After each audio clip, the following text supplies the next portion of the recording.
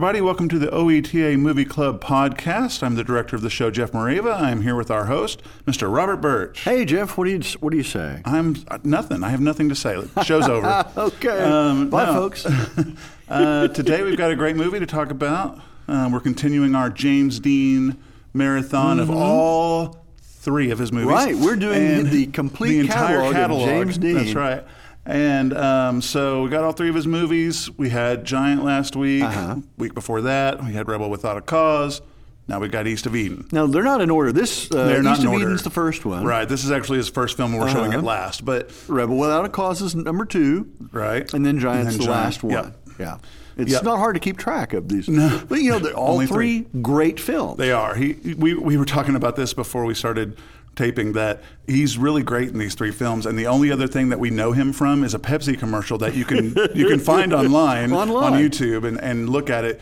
He sucks. He sucks. He's pretty bad in it. He's pretty bad. I was trying to find a nicer way to say that, Robert. But well, he did commercials. He did, on IMDb, if you look it up, he did a lot of television. Yeah. Bit parts. Yeah. Very small parts, or even just extra roles. He was an extra in several commercials as well. Yeah. And so he kind of went from that, kind of commercial and small roles and everything, to all of a sudden just Giant 3. Superstardom. And if there's like a mural someplace, depicting Hollywood, there's always Marilyn Monroe. Yep. And some other, either Cary Grant or Judy Garland, but James Dean is always in there. Yep. And so he is a permanent icon of Hollywood, having only done 3 films. I know, it's crazy. The one I see the most is of course Marilyn Monroe, Marlon Brando, and James Dean. Those 3 seem to be in every nostalgic Hollywood decor. Chaplin, Chaplin, yeah. Yeah. But yeah. Well, let's talk a little bit about this movie, because East of Eden was a lot of people's first taste of James Dean and the method actor that he was. Right. And we were talking about how sometimes it just sounds like method acting is just a pain. A giant pain in the that rear. Many people have, they're not fans of the method acting, have commented on. Everybody from, several directors seem to really dislike method actors. I'm just like, Dustin Hoffman is a method actor. Marlon Brando is a method actor. Yep. And the people that taught this were John Houseman and and now his name escapes me. He plays in the Godfather series. He is. Oh gosh. Okay, sorry, folks. I'm not going to remember this, but Marilyn Monroe studied at the Actors Studio as well, and it's just not. There's a famous story about Dustin Hoffman in Marathon Man. He runs around the block several times to get all out of breath and sweaty and hyped up for a scene where he's getting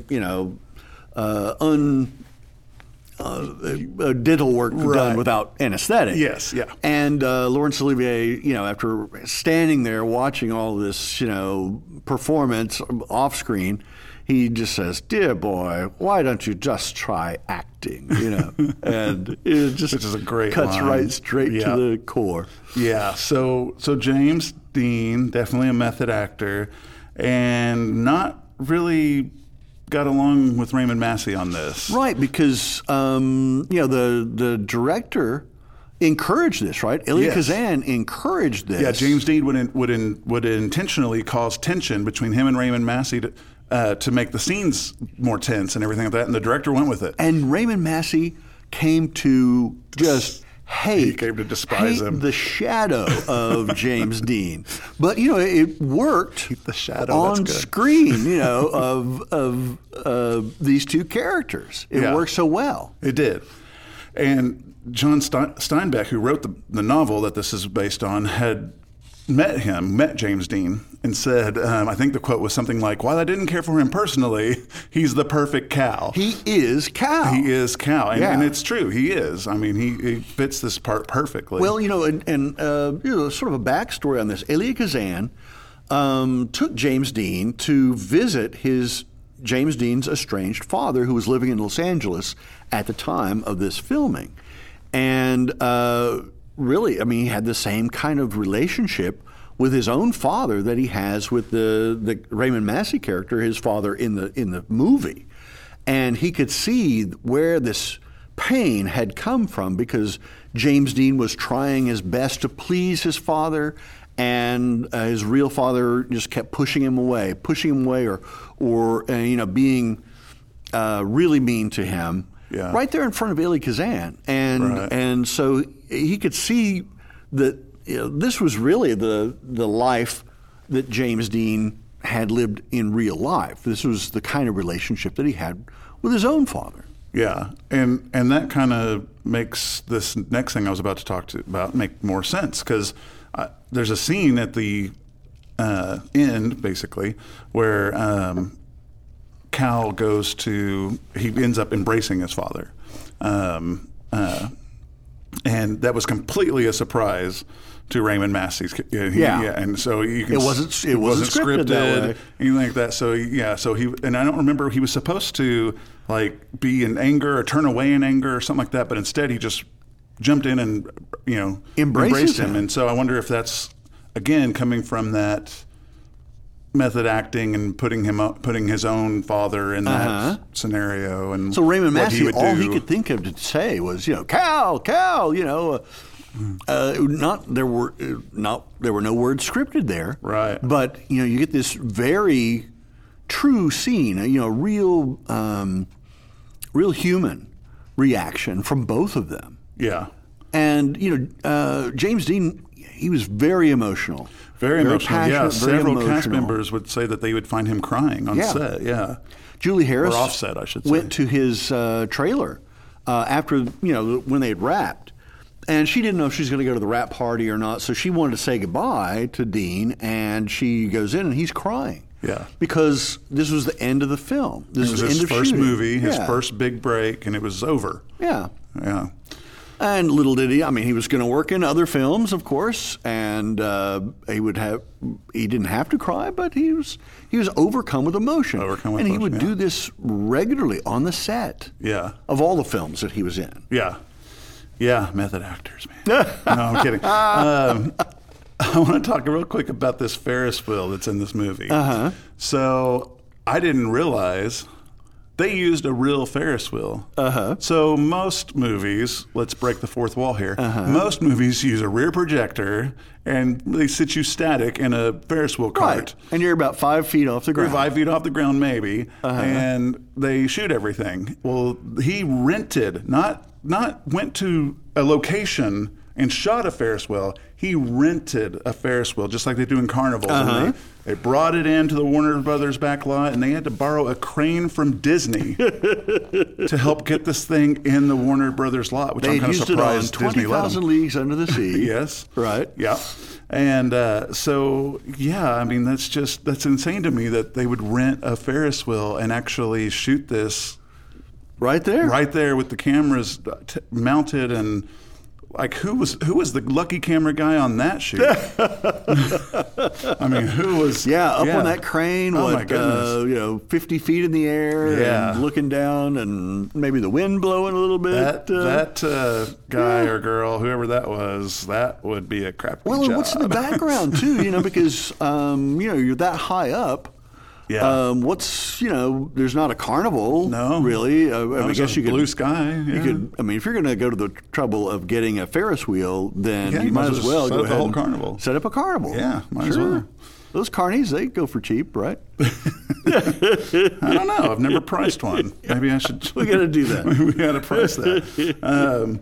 I also read that John Steinbeck stayed away during production, which I thought was weird because I for some reason I thought years ago that I'd read that he was really heavily involved in this production, but the more I researched this, he really stayed out of it and stayed away. Didn't want to intimidate the director. Didn't want to intimidate the director, apparently. He said, he was quoted as saying, "This is not my movie, this is the director's movie."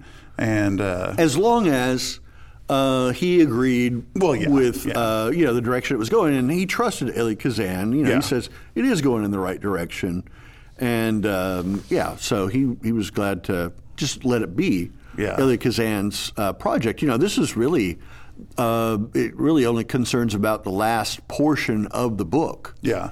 Is really what the screenplay is for in here. It's not the whole book. Right. But I guess I just thought because he had met the actors and met James Dean and was like, oh, this is Cal, and I guess I thought he was more involved. But he actually stayed away quite a bit during the production, and when they did work together, Kazan, and they worked very well together apparently, him and John Steinbeck and everything. So that's kind of cool. And what a great writer too. Oh yeah, such a well known, such a. James Dean. I keep going back to James Dean. Well, of course. He refused to go to the premiere party for this movie. What? He refused to go. Why? It doesn't say. Yeah. It doesn't say. The internet, it doesn't say. The whole internet. I printed the internet. He cries and the internet at the doesn't end, say. He cries at the end of the film, shooting, right? Yeah. And so you've got an opportunity to hang out with all the people and in a much more relaxed atmosphere. He didn't want to go. Yeah. Says missing the premiere party almost cost him the lead in Rebel Without a Cause. Oh. That's what it says. Yeah. I mean. So there was somebody there that said, hey, you'd be great for this part. Yeah. Huh. Yeah, I don't know. I wonder how that came about. Well, Paul Newman, of course, was up for a role in this film. Yeah. Maybe the Cal role, either that or his brother, right? Yeah. And really, James Dean dying in 1955 or 56. Yeah. After filming of Giant. Yeah. Newman. Suddenly Last Summer or another film that was scheduled for. Oh yeah, he was James Dean was already cast. Yeah. So Paul Newman gets that role. Yeah. And but James Dean was scheduled for several roles that Paul Newman ended up inheriting, and one of those was Cat on a Hot Tin Roof, the Tennessee Williams. And James Dean worked with Elizabeth Taylor, and they were great friends in Giant. Yeah. So how different that film would have been? Yeah. It would have been more heavy, maybe. I don't know. I don't know how to describe it, but he probably would have brought a little more seriousness. Yeah. I don't know. Burl Ives was in that too. Who was in this film. Yeah. So he was familiar with a lot of the people that he would have been working with in that film. But I would love to have seen it. Paul Newman is fantastic in that, and really that kind of made Paul Newman's career. Yeah. Cat on a Hot Tin Roof. Yeah, it did. And we actually have a really cool. When you tune in this Saturday, you'll see we have a really cool. Video that we found of a screen test with James Dean and Paul Newman. It's the screen test. It is the screen test for this movie. And it's sort of like they're the two finalists. Yeah. And so they're not exactly teenagers, but they are trying their best to look like juvenile delinquents, right? I mean, Paul Newman's got a cigarette behind his ear, and James Dean's got a switchblade knife. Yeah, that he's flipping in his hand with no problem. Back in the days when juvenile delinquency was the worst problem that the United States had, That's right. Kids were turning their jeans up at the bottom. It was crazy pandemonium. Times. It was crazy times. That and the bomb, But right. You did have to worry about that a little bit, I guess. The Red Scare. James Dean's apparently was very wild during this movie, carousing and stuff late at night. Drinking at night. And Kazan, the director, he arranged for James Dean to share an apartment with Richard DeVallis. And apparently it did not work out. Yeah, I can't see that working out for a minute. Okay. And then he puts James Dean up in a dressing room. Just in a dressing room on the Warner Brothers lot. and that's where he lived. Had to stay. Like that's where he lived. For how long? I don't know. It doesn't say. Oh, internet again. Yeah, no, it doesn't say. But yeah, I mean, isn't that crazy? Yeah. I mean, I don't know. I think that's why crazy. They would. Now, of course, James Dean hated makeup. Yes, he did. In Giant, they wanted to do like these prosthetic latex, probably. Yeah, little prosthesis. Yeah. On him, and he wouldn't go for age that. Him, right? Yeah, for the, when he gets older, the last of the film, and they ended up just doing like gray in his hair and some like pencil lines, to accentuate the lines Wrinkles, few lines I'm sure he had as a young man, and but he hated that, and for this film. The makeup that they would put on him, they said, towards the end of the day, well, he would go to his trailer or something and wipe the makeup off. He hated it, and this is a business. Right? They're very skilled, and they want you to wear this makeup. Exactly. And at the end of the day, he had basically wiped off all of the makeup. Wow. So look for those shots when you see the film. Yeah. Method acting at its finest.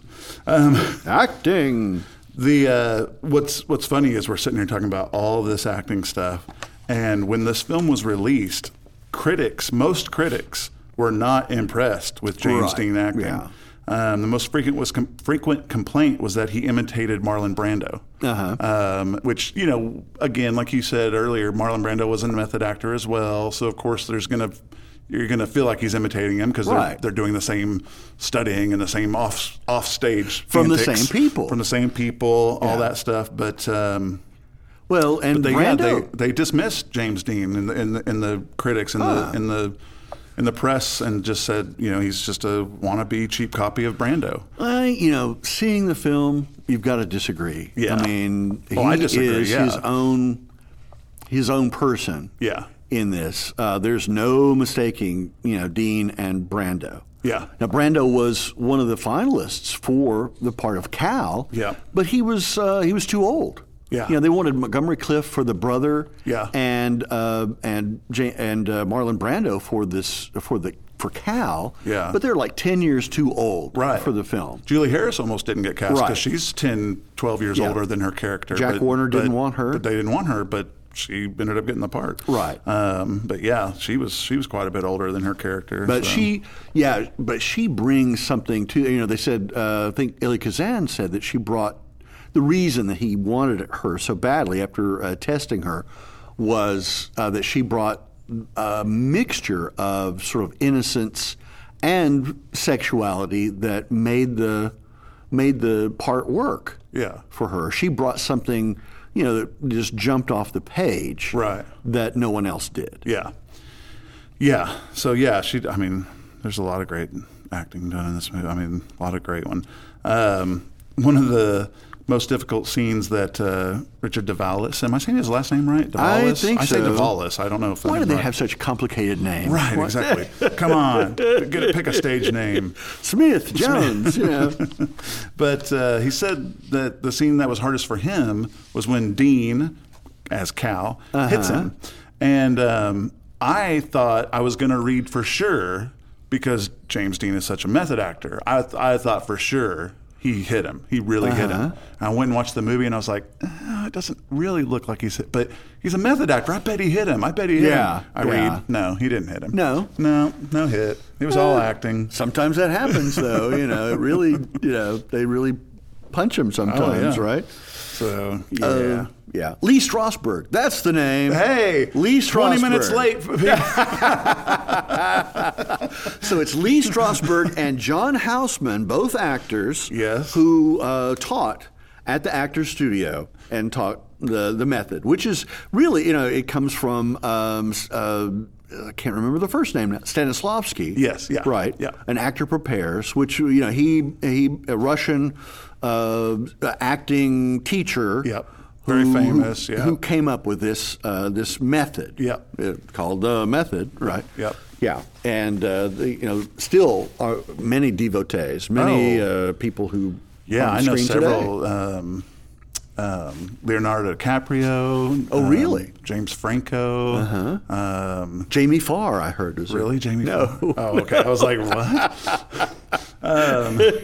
Yeah, there's several. I mean, I know of several people. I can't think of any more off the top of my head, but I know that there's still several people out there that do that. Right. And I think Leonardo DiCaprio is one of the more famous ones, more well-known ones. He's pretty famous. But yeah, it's definitely an interesting style. I did a little bit of theater back in the day. And I tried to a couple times kind of try the whole remain in character thing and be really dedicated, and it lasted about 10 minutes. so I wasn't good at it, but so acting. All right, well, we are out of time. No. We are at the end of You're not just acting. I'm not just acting. Oh. No, this is the truth. I'm not that good of an actor. We are out of time. I do want to, before we go, though, I want to say thank you to Jay Parker, who sent in a great photo with Howard Keel and Teresa Queen Griffith. I think I'm saying her last name right. Yeah. It's a great photo, and you'll see it this weekend. Howard Keel, great actor, great voice, beautiful voice. Yes. And then next week, we'll be back with the great Citizen Kane. Which, that is, people say, a lot of critics say that's the greatest film of all time. Oh, yeah. Yeah, it makes top 5 list of pretty much every list. I was going to say, I don't know if it makes my top 5. Right. Maybe it doesn't sound like it makes yours either. Yeah. But we thought that was B.J. Wexler's favorite film. We did, yeah. He said it was like his third. Oh, really? Film. Yeah. Yeah. But, we were just sure of that. I know, we just were. knew for some reason that was his. And it turns out it was. Look Who's Coming to Dinner. Uh-huh. Yeah. Oh, He's a big Poitier fan. Yep, he was. Yep. All right. Well, thank you, everybody, for tuning in, for listening. Join us next week, and be sure to send in those celebrity photos if you have one. Oh, yeah. Be sure and send a little notice to where it was taken, and maybe a funny story about how that you or your friend came to how you met. Yeah, how you met the star. The story behind the picture. We want the story behind the picture. Brush with grace. It does no good just to say, here's Jane Smith and Kevin Costner. Yeah. Or whoever. That doesn't help us. It makes it very difficult to write, that's for sure. So please send those in. You'll hear our address at the end. And until next time, everybody, take care. Bye-bye. Make sure to like and subscribe to the podcast. You can preview all upcoming OETA Movie Club films at oeta.tv/movie club. And please, send your celebrity photos to P.O. Box 14190, Oklahoma City, Oklahoma 73113, or you can email them to us at oeta.tv/movie club. And of course, tune in every Saturday night at 9 and on Fridays at 11. We'll see you on the couch every weekend for a great movie and fresh popcorn.